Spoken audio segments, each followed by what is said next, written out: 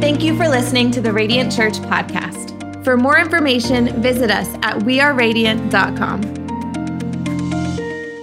All right, take out your worship guides. We are in part 3 of a series called Strapped, where we're learning how to do our finances God's way.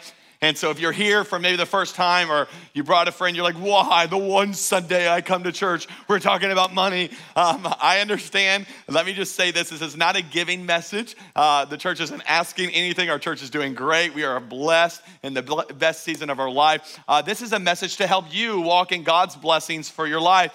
And you can't help but read the Bible and hear what God says about money. It's not in your notes, but just so you know, there's over 2,300 verses in the Bible that mention finances, because God has a lot to say about what you do with your finances. And this is 5 times more verses than deal with prayer and with faith. Come on, that's a lot of verses right there. And the reason why is because God knows that what you do with your money matters. So I talked about it last week, talked about how it's an indicator of your heart and how we have to handle it really in a way that honors God. And today I want to give you a message that is kind of different. It's going to be a great challenge for you. I hope you leave inspired when it comes to your finances and doing money God's way. And I'm calling the message, and you want to write it down. If you're new, we take notes here at Radiant.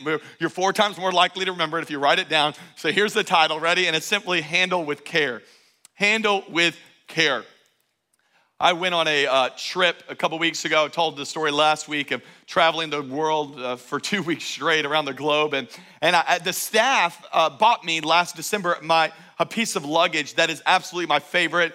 It's one of those that you would never check it. It's just so nice. It's something I would have never bought myself, but it was a great gift, and I was so excited. I love like a nice piece of luggage. Like, I know it's weird, but if you travel, you got to have a nice piece of luggage. So, but this time, because it was such a long trip, I took it with me. And I tried to do carry-on everywhere I could, except on the way back, you get on some of the Indian airlines, they don't allow you to carry on a bag that big, so I had to check it. And I was so upset. I was really frustrated, and I was like, no, you don't understand. This is so valuable. And so the lady behind the counter is like, well, what is inside of it that's so valuable? I was like, nothing is inside. It's socks and underwear. None of that's valuable. The luggage itself. She's like, well, I could put this sticker on here. It's like, the sticker was handle with care. And how many know that didn't mean a thing? So I get back to Tampa. It's 30-something hours to get back, and I'm sitting there at the baggage claim, and of course, what doesn't show up? Oh, I was praying for them, and really upset. So they said, it's okay, they'll deliver it the next day, and they delivered it to my house, and obviously, how many know it was not in the condition I put it in there? I didn't check it. They didn't read the sign. It was crazy. I actually pulled a little bit of a surveillance footage of them delivering my bag. It's just crazy. Check this out.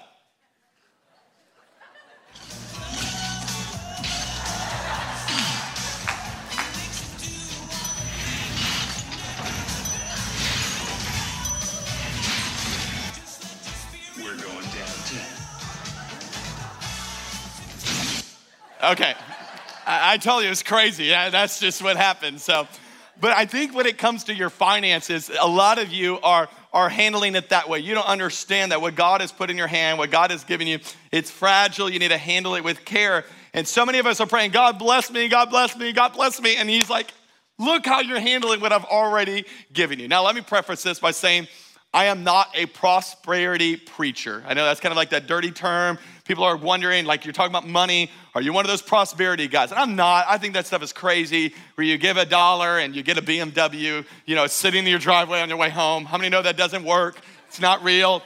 Let me tell you, the best way to get a BMW in your driveway at home is maybe pick up a couple more shifts, work a little bit harder. Can I hear an amen?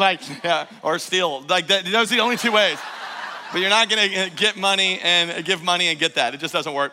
And then the other side is the poverty preachers, those guys, and they, the poorer you are, the holier you are, and just give it all away. And I don't like that either. I don't find that in the Bible. I just don't see that's God's way. And as much as I do believe money doesn't buy you happiness, how many know I'd rather be sad drinking pina coladas on a beach than having ramen noodles in a dorm room? And can I hear an amen? And so it doesn't buy happiness, but it does help you out a little bit. So I am what you would call a blessed preacher. In other words, I believe God does want you blessed in every area of your life. I believe he blesses us to be a blessing in the world around us. So how do we get there? Well, this is what this series is about, because it's not just about giving, because that's not the only thing that'll open up the blessings of God over your life. Write it down in your notes, because a blessed life is one that combines generosity with stewardship. In other words, it's not just about giving, it's about taking care of what you got, handling what you've got with care. And this word stewardship is actually a Bible term. We see it all throughout the scriptures, and it's really one of those terms you hear from the stage a lot. So I want to talk about it today for a few minutes, and I've got a definition for what a steward is. And here's what it is. A stewardship is the management or the property of another, managing the property of another. So it's taking care of somebody else's stuff. So when you are a steward, you don't own it, you're taking care of it for somebody else. Now, how many know if someone's using your car, they should take care of it better than they would their own car? Can I hear an amen? Like don't bring my car back with crumbs on the floor and the gas half full. I mean, does anybody agree with me on that? Like, if you use it, you should take care of it a little bit more. I learned a stewardship lesson a few years ago. I talked all this time about traveling overseas and how we go to India a few times a year. And a guy comes up to me after church and says, man, I realize you travel a lot. Do you have any noise canceling headphones when you travel? I said, no. I said, I really don't need them. I've done this for 10 years. He goes, no. I'm telling you. He's like, you need to take my noise canceling headphones. And I was like, why? What is it? He told me like the perks. He's like, you put these headphones on. They're different than other headphones. You push a button, silences out everything. I mean, babies can be crying. People can be screaming at you. You don't hear a thing. And I was like, well, let me tell you, I don't need them on my trip, but can I take them to my house? No, I'm just kidding. Why? She didn't think that joke was funny. So that's funny. I said, that sounds good. I said, can I use them? And he let me use them, and I took them on the trip. I didn't realize what I was getting. I didn't realize. I mean, they're like the best thing ever, but I just thought they were like normal headphones. Well, because I didn't understand the value, I get on one flight, jumping from one flight to another flight, and I left them in the back seat of the thing. Yeah, I know. So I get to the next flight, and I realized, oh man, I just left them in this random airline in the middle of India. There's no hope of me getting these things back. So I go on my phone, and I was like, it's fine. I'll just Google. I'll get some more for the guy. These were like $300 headphones. So I get back, and I realize I have to owe this guy like this thing. I didn't realize that if I would have known that, I would have put a handcuff on those handcuffs right with me the whole time. I didn't realize the value of those things. And if you're here and you're that guy and you've been wondering why I've been avoiding you for 2 years. Well, God forgives so much, doesn't he? He just releases those things. So, all right, so that being said, we're going to talk a little bit about what it means to be a good steward. And the best story of this, Jesus himself told. And you might have heard it talked about when it comes to your talents. Now, I want you to know this. They use the word talent as in we use this talent today like a singer or your ability to dance or your ability to write. It's not the same word. The word talent was actually a money term. And in this, if you read the KJV or one of those versions, it says that he gave one person 1 talent, 1 2, and 1 5. So a talent, if you do all the kind of research on it, would be basically like a bag of gold, and it would be considered 1 year's wage. So this wasn't like $100. This would be like if the average wage for Tampa Bay is about $50,000, that would be like they gave the one guy $50,000, the other guy $100,000, and the other guy $250,000. So you can get the idea of how generous this master was to release these funds to him. And I want you to see the story. It says it like this. It says, again, it will be like a man going on a journey. He called his servants and entrusted his wealth to him. Whose wealth was it? I said at every location, whose wealth was it? It was his wealth. So we have to understand the roles when it comes to money in this that we can really easily mess up. So I'm going to help you with it. Ready? Here's the roles. Ready? God is the owner and we are the stewards. So in this story, God is the master and he's the one that's entrusted it with us. So if that's the case, then everything we have in our life belongs to him. Every bit of dollars we have, our job that we have, our kids that we have, the body that we have, the building that we have, the church that we have. The Bible says it like this to make it very clear for all of us who's the owner. It says the earth is the Lord's and how much of it? Everything in it belongs to him. Every single thing is it. Now I know what you're thinking. You go, well, Aaron, that's not including my money because I work for my money.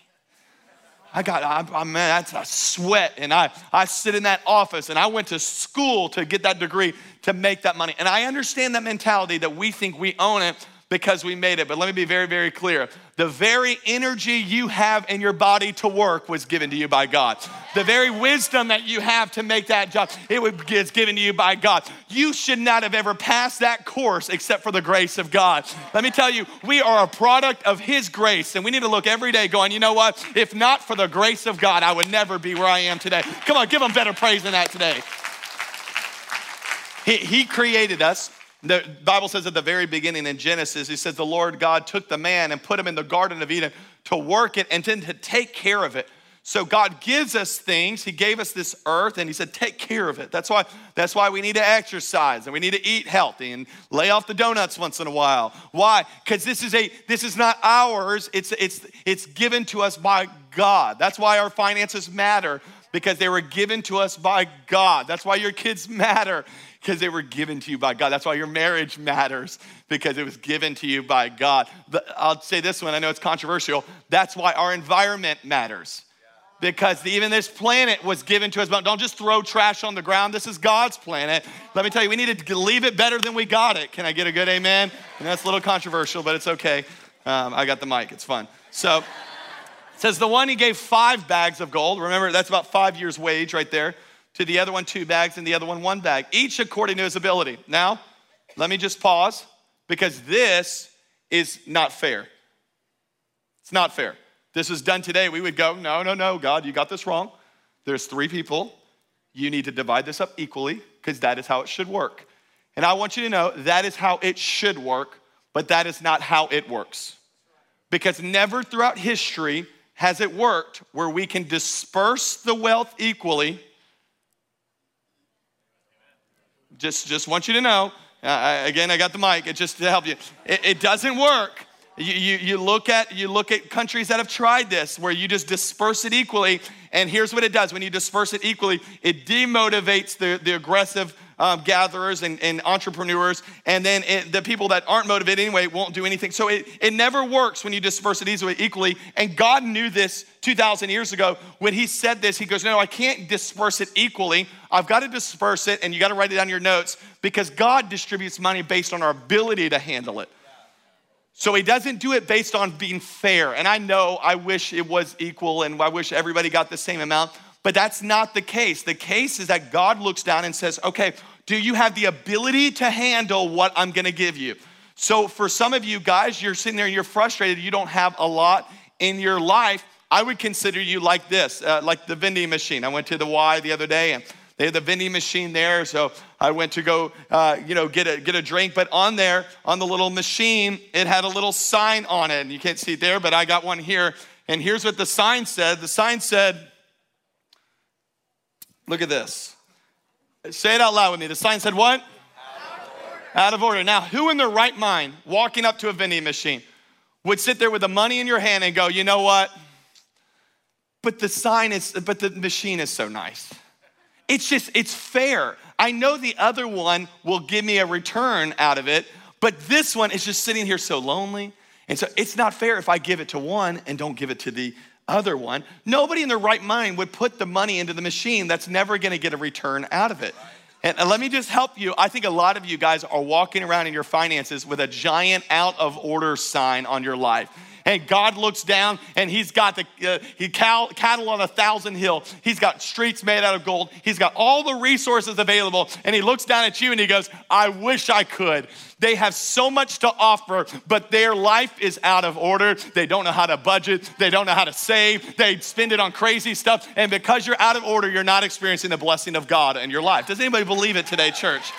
So here's what I've realized in my life, that the best way to increase your income is to increase your information. Man, that's good preaching today.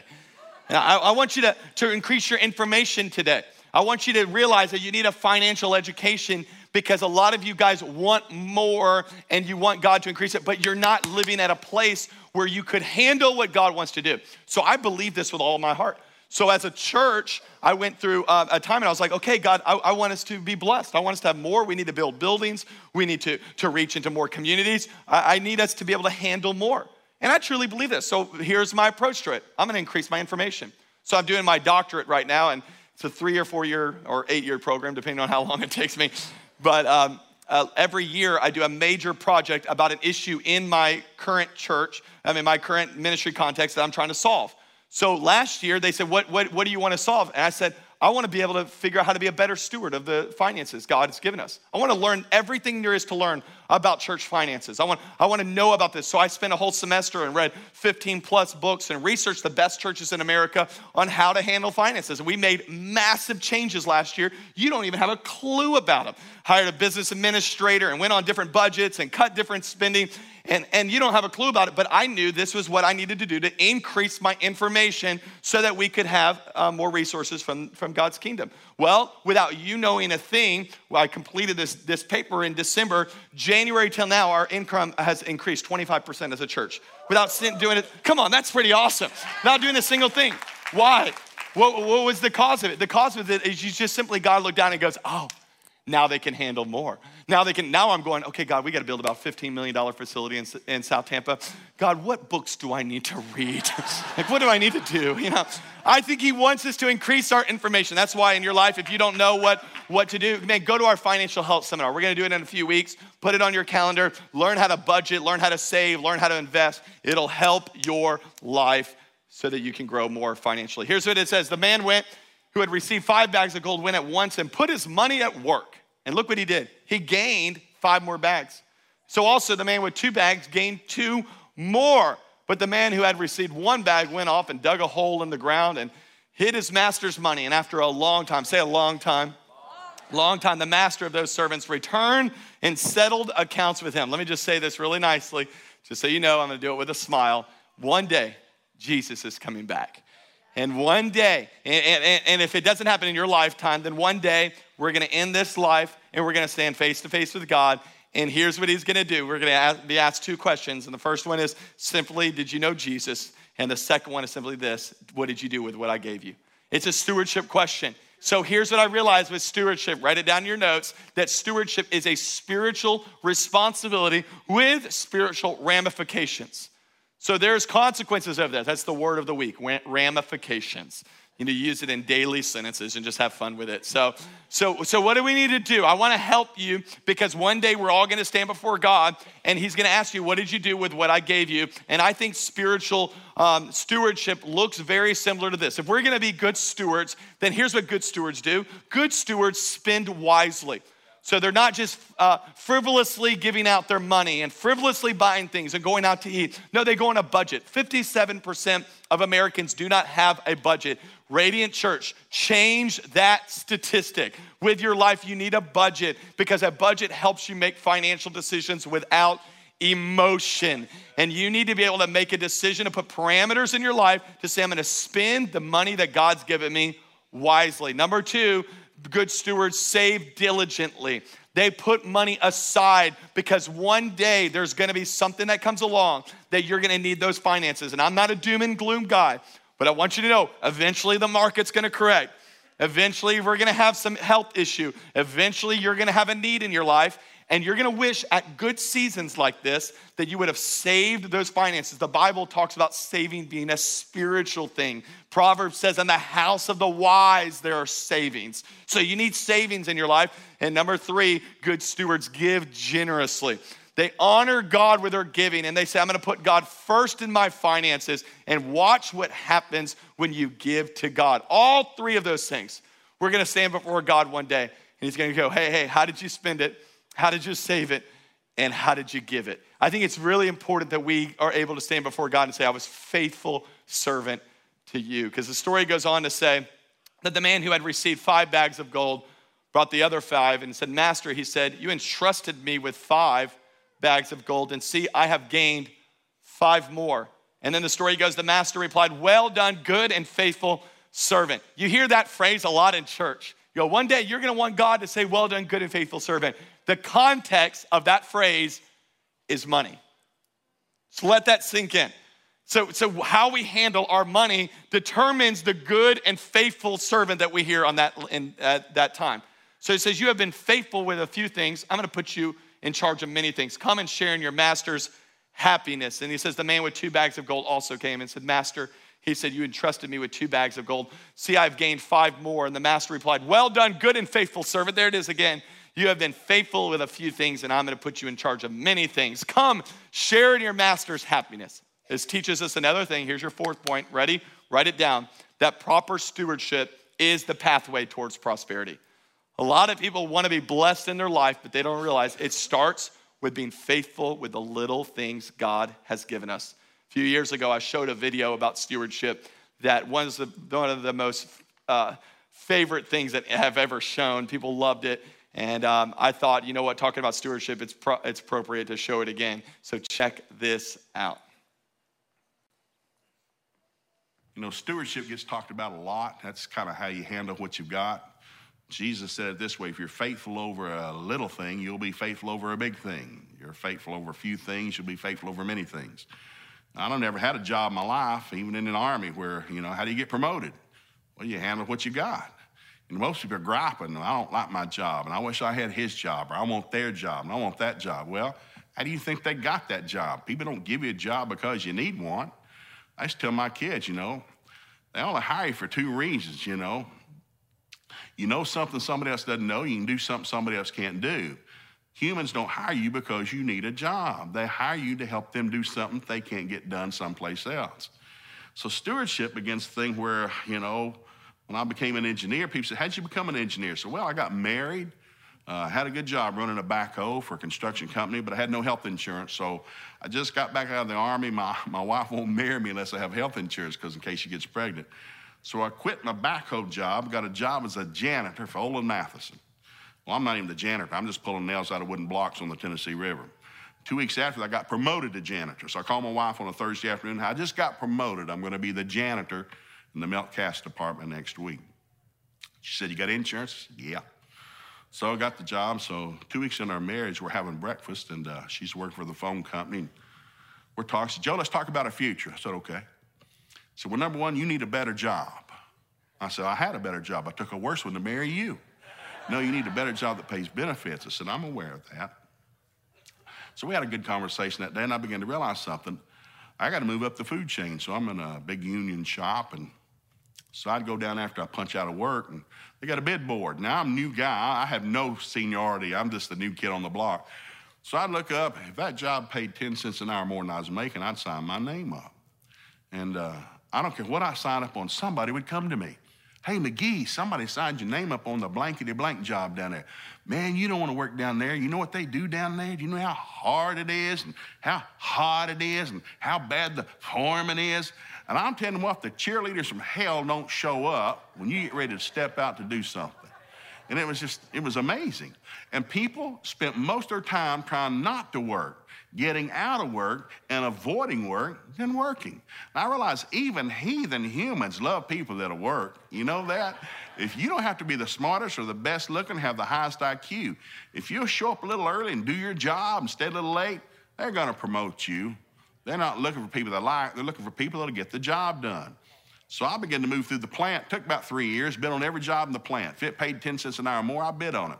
I kept getting jobs, you know, and I'm moving. And finally one day I'm at the top of the food chain. And I'm sitting down there in the plant running these big old stranders, man, big old machines. And I'm just sitting there and I'm looking left, I'm looking right. Now I'm kind of still new. I've only been there 3 years, but everybody I'm working with is like 20 years older than me. And I'm sitting there thinking, oh dear God, 20 years from now, I'm gonna look just like these old guys, sitting there, you know, all depressed, half shaven, hats on backwards, and a cigarette hanging out of their mouth, like, oh my God, is that what I'm gonna look like 20 years from now? I gotta get out of here. And so I thought, what am I doing? I've bid on everything here. There's only one department that made more money than I was making at the time. It was the milk cast department. This was years ago. I was making about $3.80 an hour. Well, that made about $8 an hour down at milk cast. So I went and read the union manual. They had 4 operators, a foreman, and a janitor. So I went and bid on the janitor's job. People said, hey, McGee, you better do something. Somebody signed you up for the toilet job. No, I signed up for it. Now, I didn't tell anybody why. I just signed up. You going to run clean toilets, go to the dump every day? I said, well, yeah, I'm looking forward to it. You get to throw those 8-foot fluorescent bulbs away, and they explode like something in a science fiction movie. It's a lot of fun. So next thing you know, I got down there. Foreman got promoted. Operator got promoted to foreman, and they have an opening. I put my bid in. Well, people made fun of me. You can't bid on that. You haven't been in this plant long enough. Well, the union manual said you have to promote from within the department. Nobody read it, evidently. Now, I didn't write the union manual. I just read it.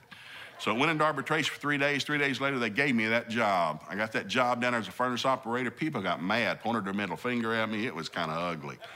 But I got to keep the job because I read the manual. And I'm going somewhere with this.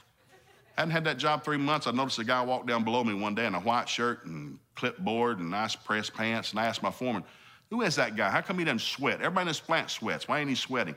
That's a lab technician. A what? A lab technician. So how come he doesn't sweat? It's air conditioning in the lab. There's a job down here that's air conditioned? He said, yeah. He make more money than we do? Sure, he's a lab technician. How do you get that job? You can't get that job. You have to have a degree in metallurgy. I can't even spell metallurgy. So after work, I go down, I sign at the personnel office. I said, hey, how do you get to be a lab technician? She said, you got to take a test. I said, when you give the test? She said, Thursday. Can I take it? She didn't know. She's just the receptionist. She said, yeah. I said, sign me up. So I signed up for the test. And so I go in Thursday, and we got all these college graduates, got their coat and tie on, 17 of them, degrees in metallurgy. I show up. I've been on the furnace all day. I'm white with sweat. I smell. Got on my metatarsal shoes, and I walk in. The instructor says, can I help you? I said, yes, sir, I'm here to take a test. He said, I don't think so. Yes, sir, and somebody had retyped my name, so I looked official. So I sat down to take the test. Well, it's 100 questions, A, B, C, or D. It's all on metallurgy. I went to a country high school. We didn't have any metallurgy. Can't even spell metallurgy. So I sat down, and I thought, well, first answer, don't know it. Let's go to the second one, don't know that. Third one, don't know that. I know how to take a test. Keep moving till you know an answer. I went through all 100, I don't know the answers. I go back to number 1, I put A, number 2, B, number 3, C, number 4, D, number 5. So I ABC'd the thing all the way through. So I finished it in 20 minutes. Well, it's a 2-hour test. I step up, I go up front to hand it in. People are looking at me. My God, he's a genius. He finished the test in 20 minutes. So 2 weeks later, I get a call from the lab. The guy calls him down, Steve Radline. He worked for NASA before NASA was famous. And he called me and said, Joe, why do you want to be a lab technician? I said, well, Mr. Radline, I have a lot of hobbies. Work's not one of them. I like to work for cash. And y'all make more money than we do out there. Plus, it's air conditioning here, and that would be something else.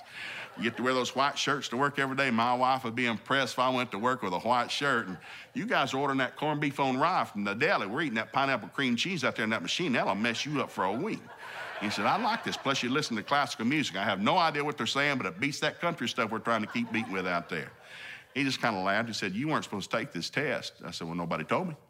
He said, you know what you scored? I said, well, I got a 50-50 chance of getting 50. I guessed at everything. He said, you scored a 9. I said, what? You scored a 9. I'm trying to think. Did they round it up? Scored a 9 out of 100. He said, Joe, don't ever gamble. You're not good at guessing. Long story short, he said, you know, I got a problem between us and the floor. The blue-collar guys don't like our white-collar guys. White-collar don't like blue. And the plant manager's mad. He said, I need a liaison. You might be our guy, Joe. Would you be willing to come in here for 3 months, see if we can teach you the formulas, and we'll make you a lab technician? And I became the first non-degree lab technician that they'd ever had.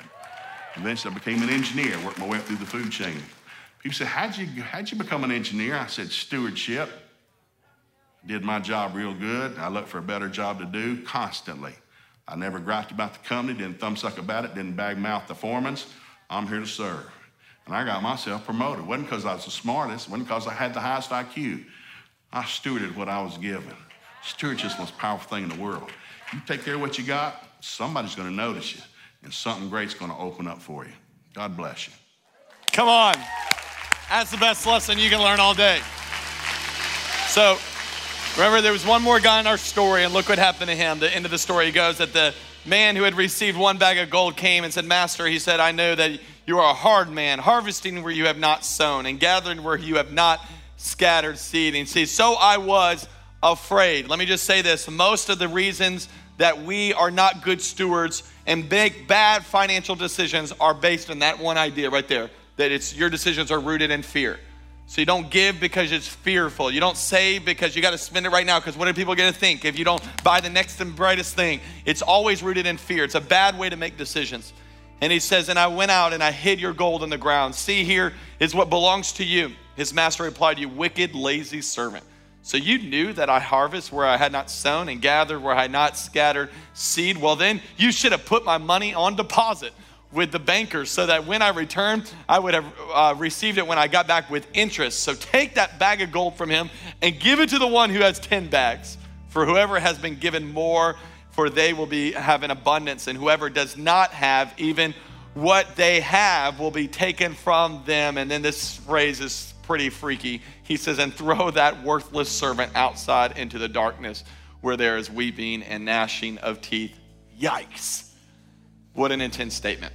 So here's what shows me about stewardship is that, you know what? One day we're going to be held accountable for what we've been given, and that can be pretty intense. So I know a lot of you guys are sitting there going, well, Aaron, I've screwed up big time. I've messed up big time. Well, I have good news for you today. You're not at this point in the journey yet. You still got breath in your lungs. You still got hope in your life. There's still a future ahead of you. So I want you to write this down, and I want you to get this. Today is the perfect day for you to start being a good steward.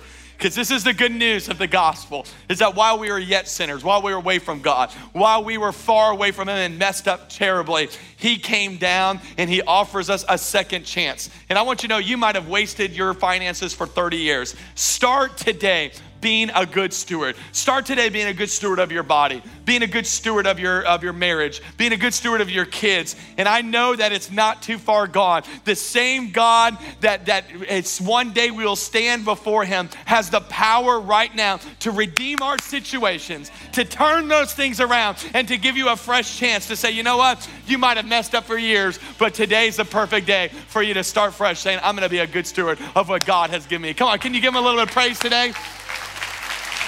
So here's how I want to end it. I want to tell you this. The greatest thing that you are called to be a good steward of is the soul that's been put in your life. That you were created by God with purpose and potential. But many times in our life, we've strayed away from God. We've chose sin and we've chose our own path. And we've not been a good steward with the life that God's given us. But Jesus came and he died on that cross 2,000 years ago so that he could redeem your life. He says that we were bought with a price. We've been purchased back from him.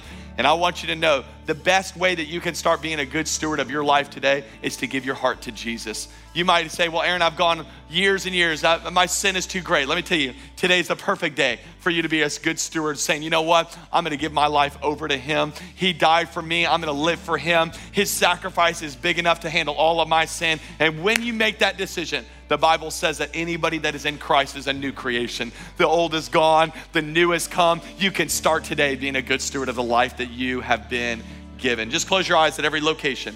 You're in here today and you go, Aaron, I'm not living for God. I'm not being a good steward of the life he's given me. I've lived for myself or for somebody else or for sin. And today I want to give Jesus my life. He went to that cross and he died and he paid the price for you and for me. And because he went to that cross, you can be offered a fresh life today, a fresh start. It's your day of salvation. And with every eye closed, every head bowed at every location, if that's you, and you say, Aaron, I want to give Jesus my life today, I'm going to have you make a decision. It's a stewardship decision to say, I'm turning over my life to God. And you're going to do it by raising your hand on the count of three. Not yet. The count of three, I want you to throw that hand up and say, today's my day. I'm going to be a good steward of my life. I'm going to give it over to God today. And I'm telling you, everything will change in this moment. Ready? 1, 2, 3. Throw up those hands all over this place. Thank you, thank you, thank you. People all over this place. It's your day of salvation. It's your day to give Jesus your life. Just pray this prayer right in your seat. Say, God, I give you my life. I give you my heart. I give you my past. I give you my sin. Today, Jesus, I surrender it all to you. Thank you. Tell him right now for dying for me on the cross. You died a death that I deserve to die, but you died in my place so that I can experience true life. Today, tell him this, I'm going to be a good steward of the life you've given me. I'm going to live it for you. In Jesus' name we pray. And everybody that believes it says, come on, can we celebrate with dozens of people across all 3 locations? Come on, Radiant Church, that's a big deal. Awesome. Here's what I want you to do. If you just made that decision, it's the best decision of your entire life. I want you to check on that connection card. I committed my life to Christ. We're going to send you some resources. We're going to help you on this journey. And we're going to end this service by worshiping God with our generosity. And Radiant Church, you guys are amazing at this. You are the most generous church in America. And I thank you for being good stewards of what God's given you. By honoring God with your tithing, you're making a massive impact, and then honoring God with your generosity after that. We're able to do huge outreaches like we're doing at Easter, like we're doing at the convention center, like we're doing all over the globe because of your generosity. I want to thank you for being so faithful to God. Lord, bless their giving today. As they give here in the service or online or through text giving, maybe they've never given before, but today's one of those days they can start honoring you with their finances. I pray that truly you would help them to experience the blessings of God in every area of their lives, whether it's here in the service or online or through text giving. Lord, I pray that as they give to you, they truly would be blessed. In Jesus' name we pray. And if you agree with me, can you shout a big amen? Thank you for listening to the Radiant Church podcast. For service times or giving options, visit us at weareradiant.com.